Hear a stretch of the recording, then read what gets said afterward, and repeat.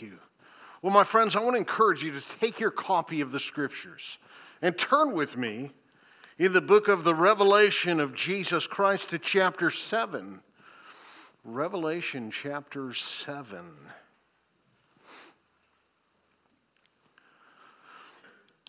I was a pretty young fellow when I first heard this, and it's kind of stuck with me a little bit. I think it's a quote from Joe Louis, the boxer. He says, "Everyone wants to go to heaven, but nobody wants to die."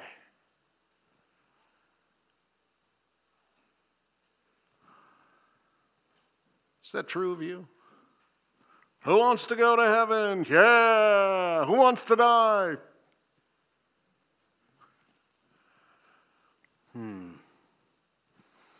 What does that say about us?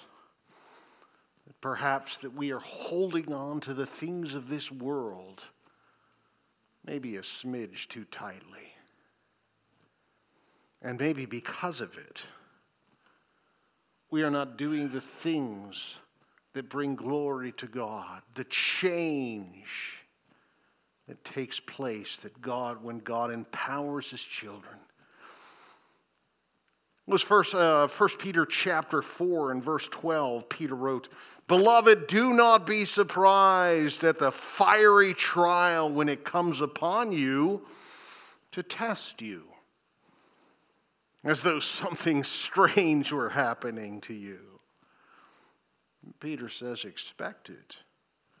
"But rejoice insofar as you share Christ's sufferings, that you may also rejoice and be glad when His glory is revealed.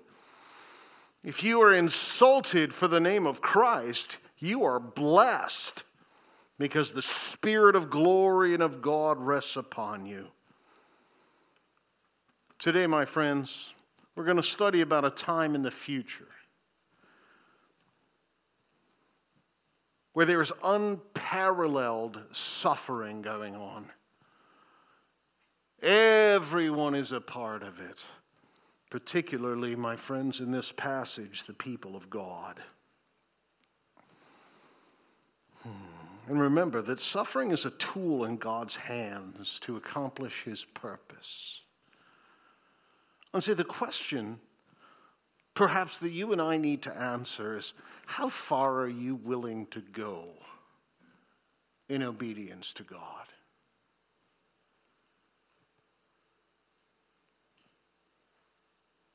I mean, what are you really willing to give up in this world? Time? Time is precious, my friends.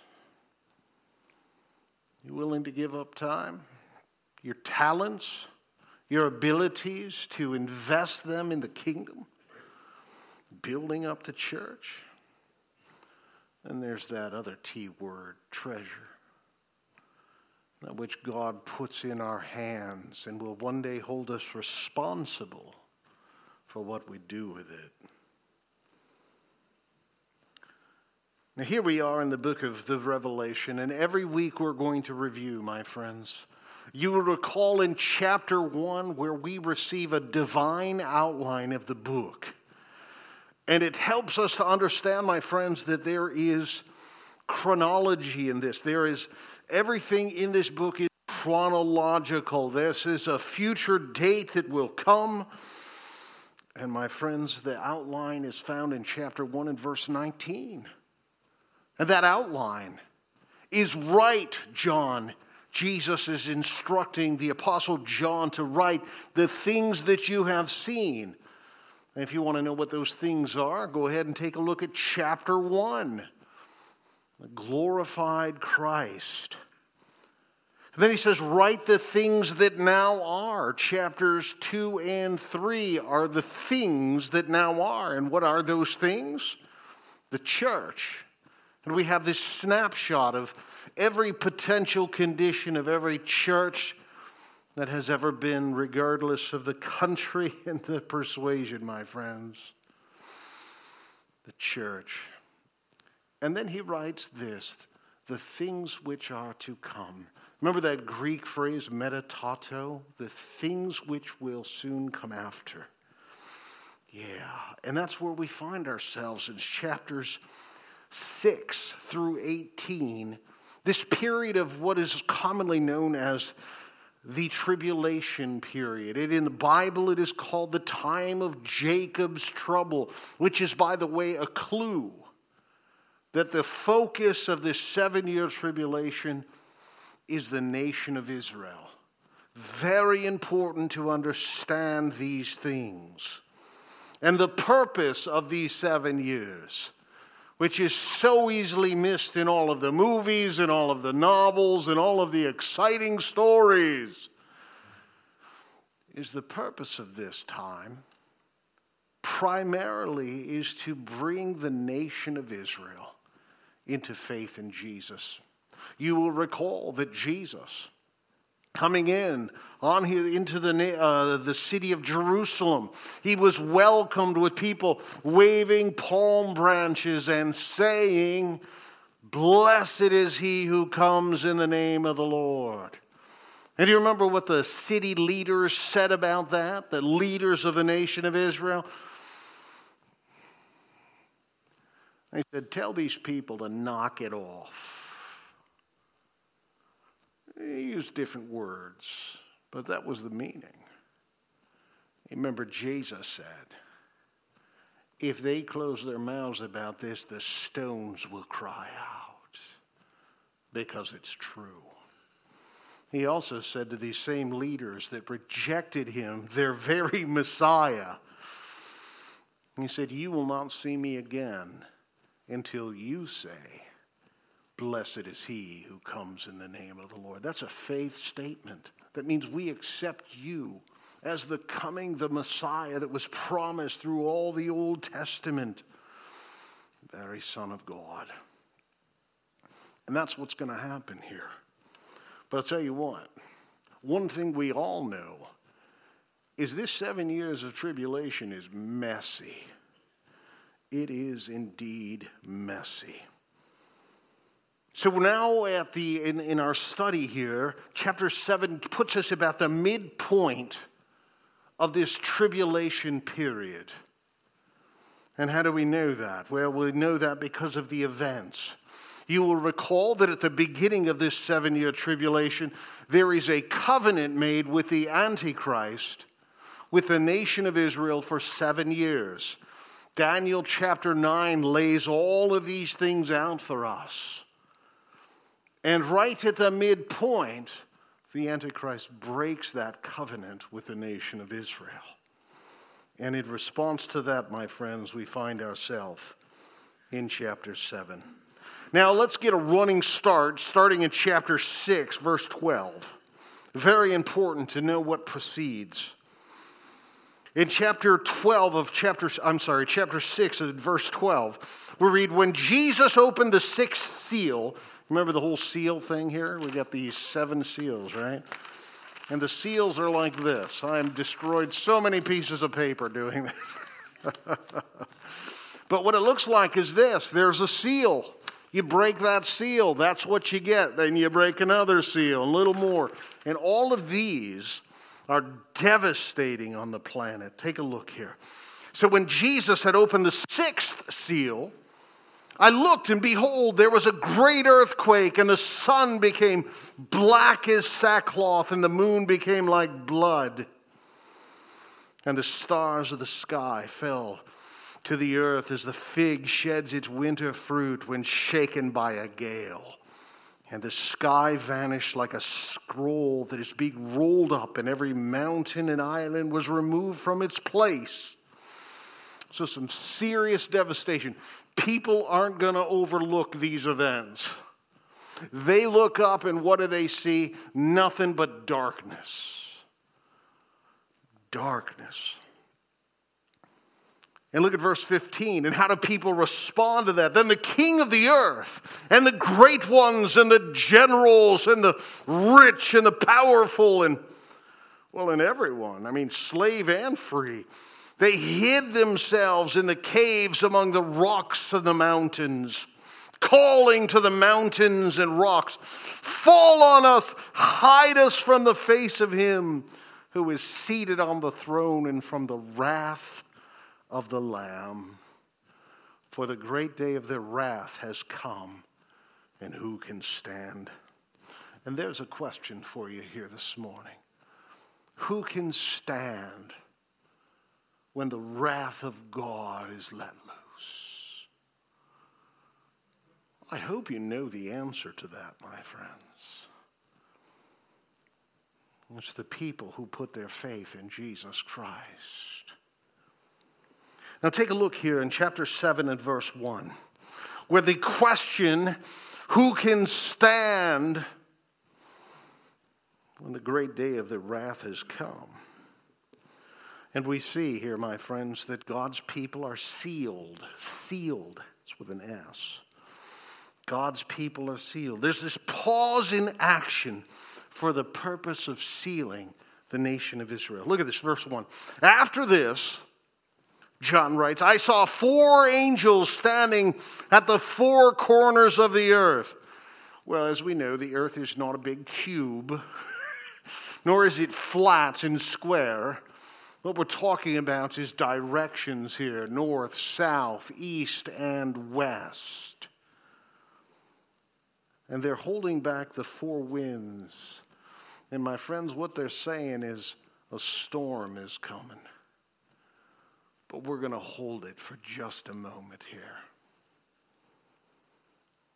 And so here they are holding back the 4 winds of the earth, that no wind might blow on the earth or the sea or against any tree. And then I saw another angel ascending from the rising of the sun with the seal of the living God. And he called with a loud voice to the 4 angels who had been given power to harm the earth and the sea, saying, do not harm the earth or the sea or the trees until we have sealed the servants of our God on their foreheads. And here it is in verse 4, the identity of the sealed. Verse 4, John says, and I heard the number of the sealed, 144,000. Sealed from, and this makes it unmistakable. Who were the 144,000? Well, just keep reading, for heaven's sakes. Yeah. From every tribe of the sons of Israel. Now, you wouldn't believe this, but there are some people who would even say, oh, this is the church. Well, the church isn't Israel, and Israel isn't the church. So it's not the church. Everybody, I'll take a moment so you can write that down. Talking about the nation of Israel, which is the focus of this 7-year period of tribulation. And he sealed from every tribe of the sons of Israel. Now take note, get your calculators. 12,000 from the tribe of Judah were sealed. 12,000 from the tribe of Reuben, 12,000 from the tribe of Gad, 12,000 from the tribe of Asher, 12,000 from the tribe of Naphtali, 12,000 from the tribe of Manasseh, 12,000 from the tribe of Simeon, 12,000 from the tribe of Levi, 12,000 from the tribe of Issachar, 12,000 from the tribe of Zebulun, 12,000 from the tribe of Joseph, and 12,000 from the tribe of Benjamin were sealed. There's a tribe missing there, my friend. It's the tribe of Daniel. Or Dan, I'm sorry. Yeah. Any idea why? Anybody? I'm looking for a hand. We'll talk about that, but not now. We have to keep going here. Because, my friends, the point here is it is the nation of Israel whom God is sealing. Now, what is the purpose of this sealing? The purpose of sealing is A, identification, and B, protection. They put a seal on the tomb when they put Jesus on it. What was the purpose? It was a Roman seal for one thing, and it was a warning to everybody, you stay out of here. This ain't your business. And that is God for his people, Israel, identifying them as his and protecting them. As a matter of fact, did you know that if you put your faith in Jesus Christ, that you are also sealed? In Ephesians chapter 1, in this run-on sentence that is so typical of the Apostle Paul.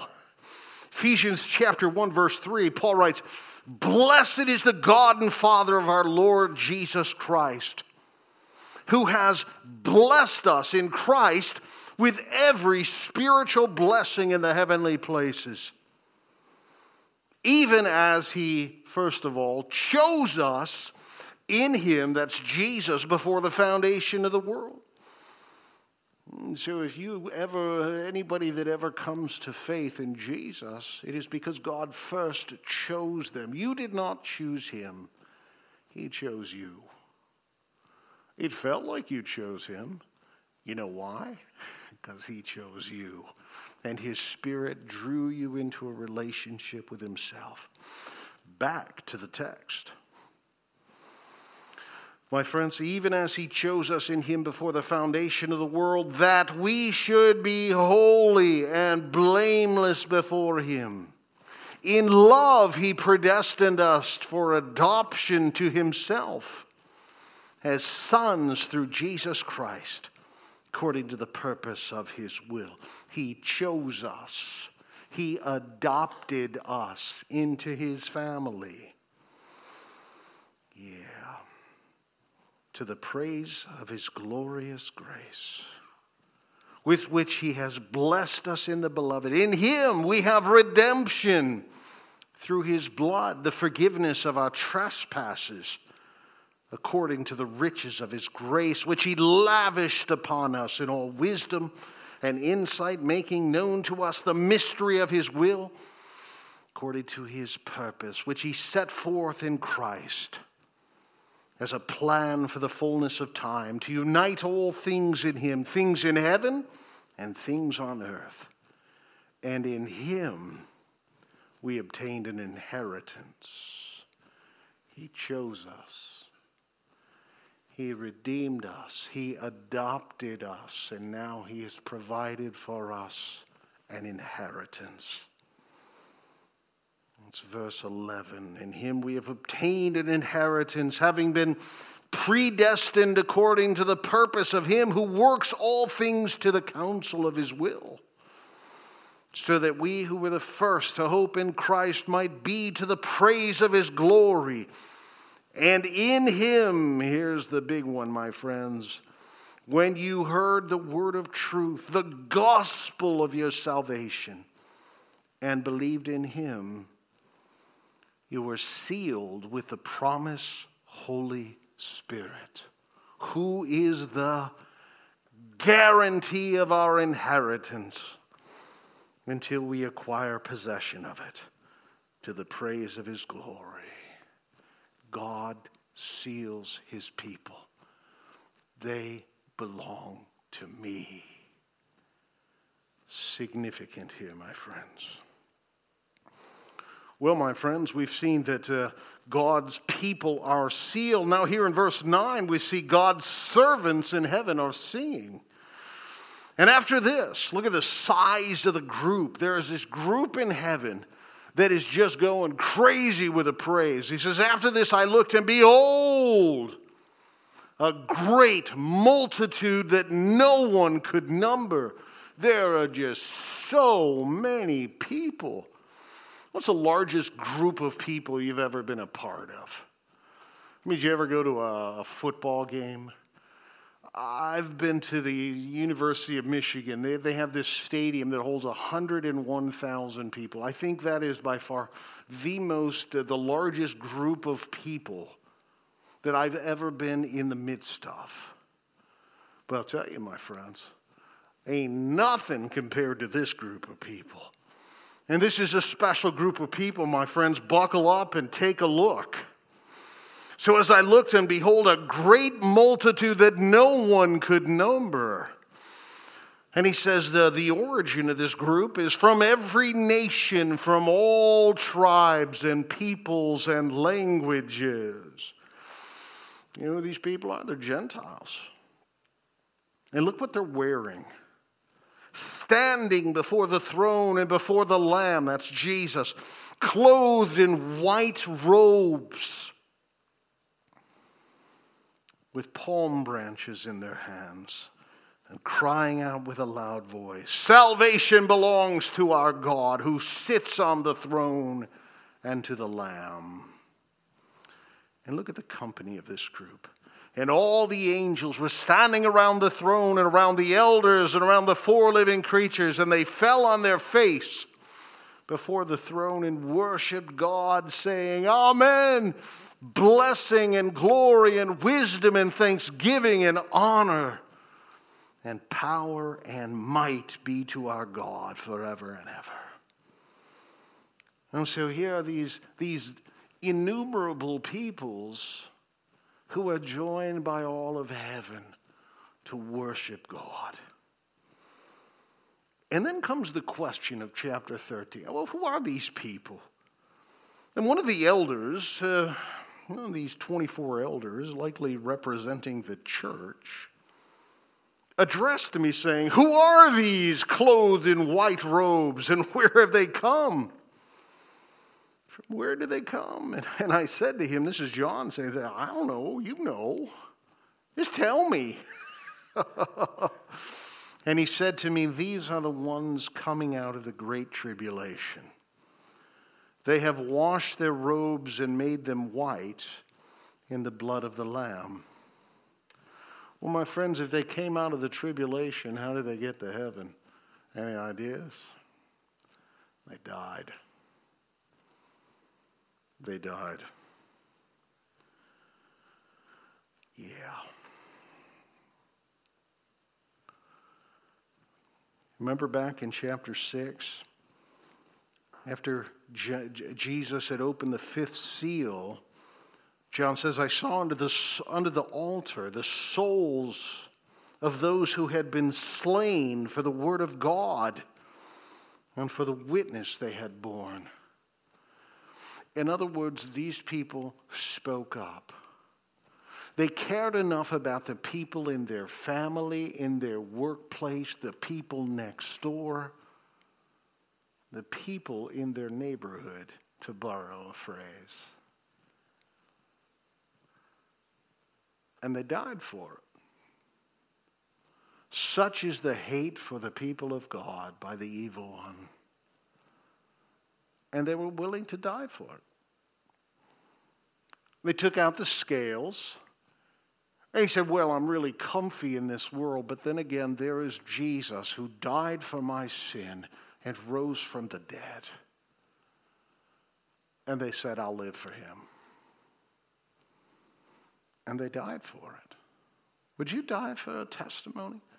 Would you speak up if it cost you your life? My friends, would you speak up if it cost you your friendship with the world? If they no longer looked at you the way they do, Because when you pray, well, it really just looks like you're, scratching your eyebrows, right? Who hasn't rubbed eyebrows before? Every time you do that, I want you to remember this. It is a denial of Jesus Christ. It says, "I will hide my faith from the world." This is me going,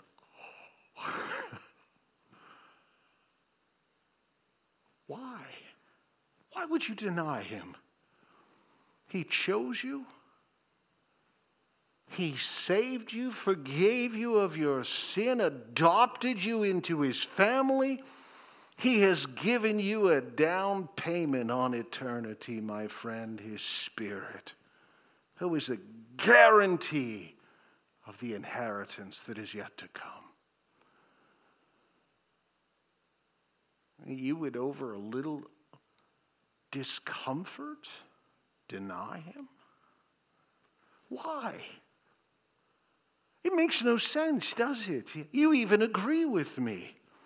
So how about this? Let's stop doing that. You know that number that is innumerable?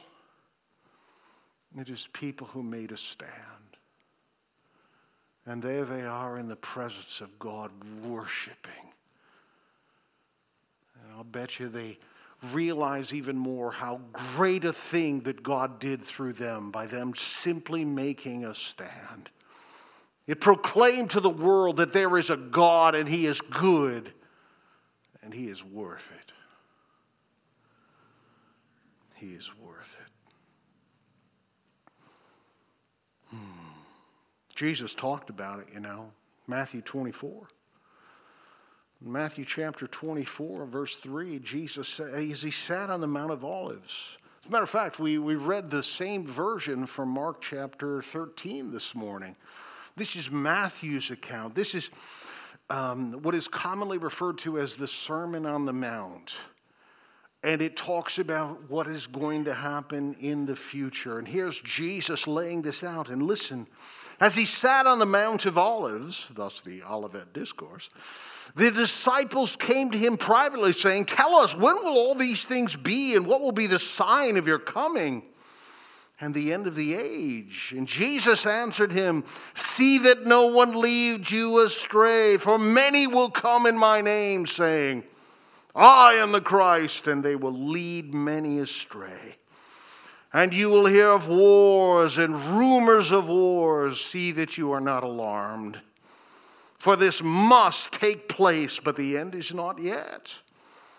For nation will rise against nation, kingdom against kingdom. There will be famines and earthquakes in various places. And all these are the beginning of the birth pains." You know about birth pains, my friends?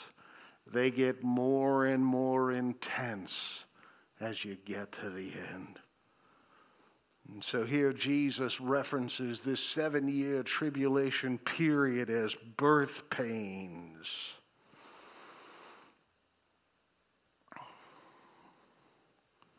All these are but birth pains, verse 9. Then they will deliver you up to tribulation and put you to death, and you will be hated by all nations for my name's sake.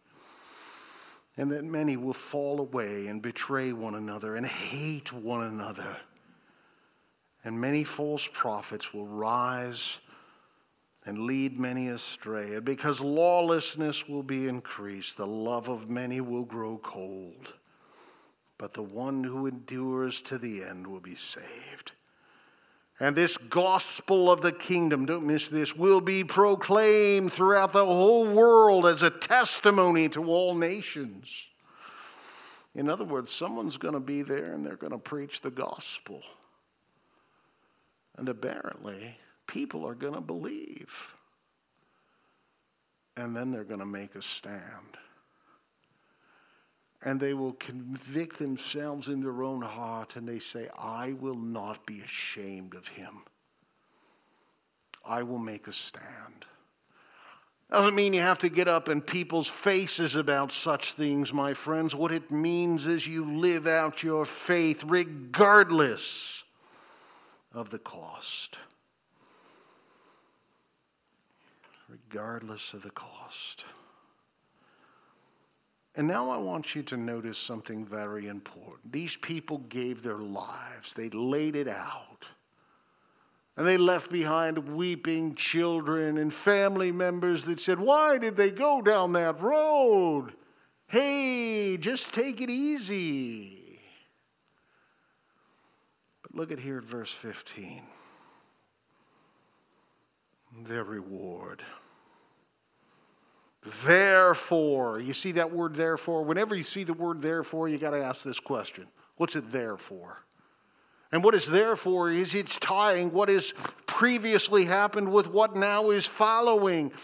They made a stand. They said, "I will not deny the name of Jesus."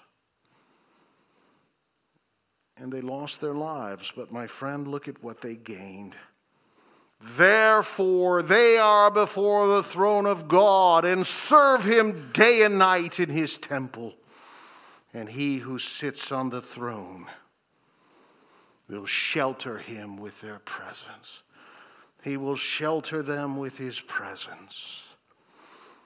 In other words, they are before the throne of God in a place of honor because they lived. And he who sits on the throne will shelter them with his presence, and they shall hunger no more, and neither thirst any more. And the sun shall not strike them, nor any scorching heat. which is likely things that they suffered because their faith in Jesus. For the Lamb in the midst of the throne shall be their shepherd. Don't miss this picture here, my friends. And he will guide them to springs of living water, and God will wipe away every tear from their eyes. Friends, it won't be, hey, send an angel over there, help that guy out.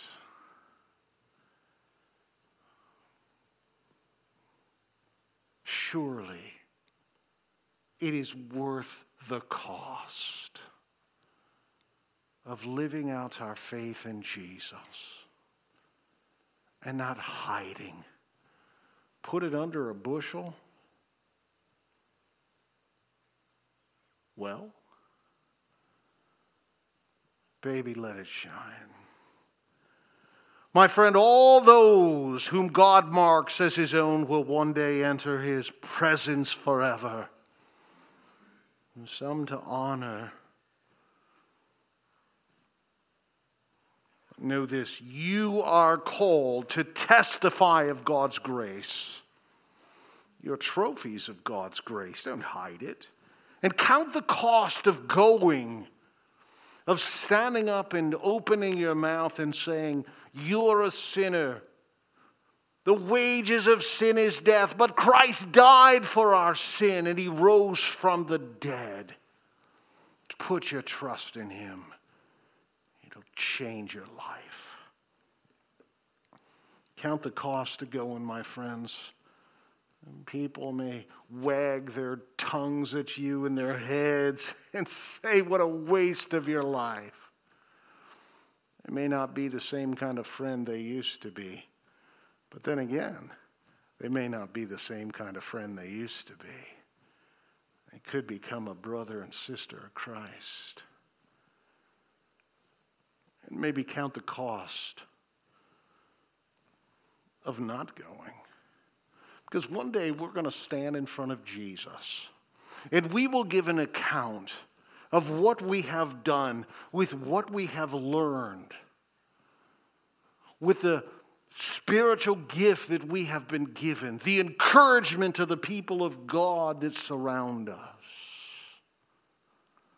And can you imagine standing in front of Jesus? What did you do with it? Well, I rubbed my eyebrows. Because I was ashamed. My friends, get equipped and get going. God help us.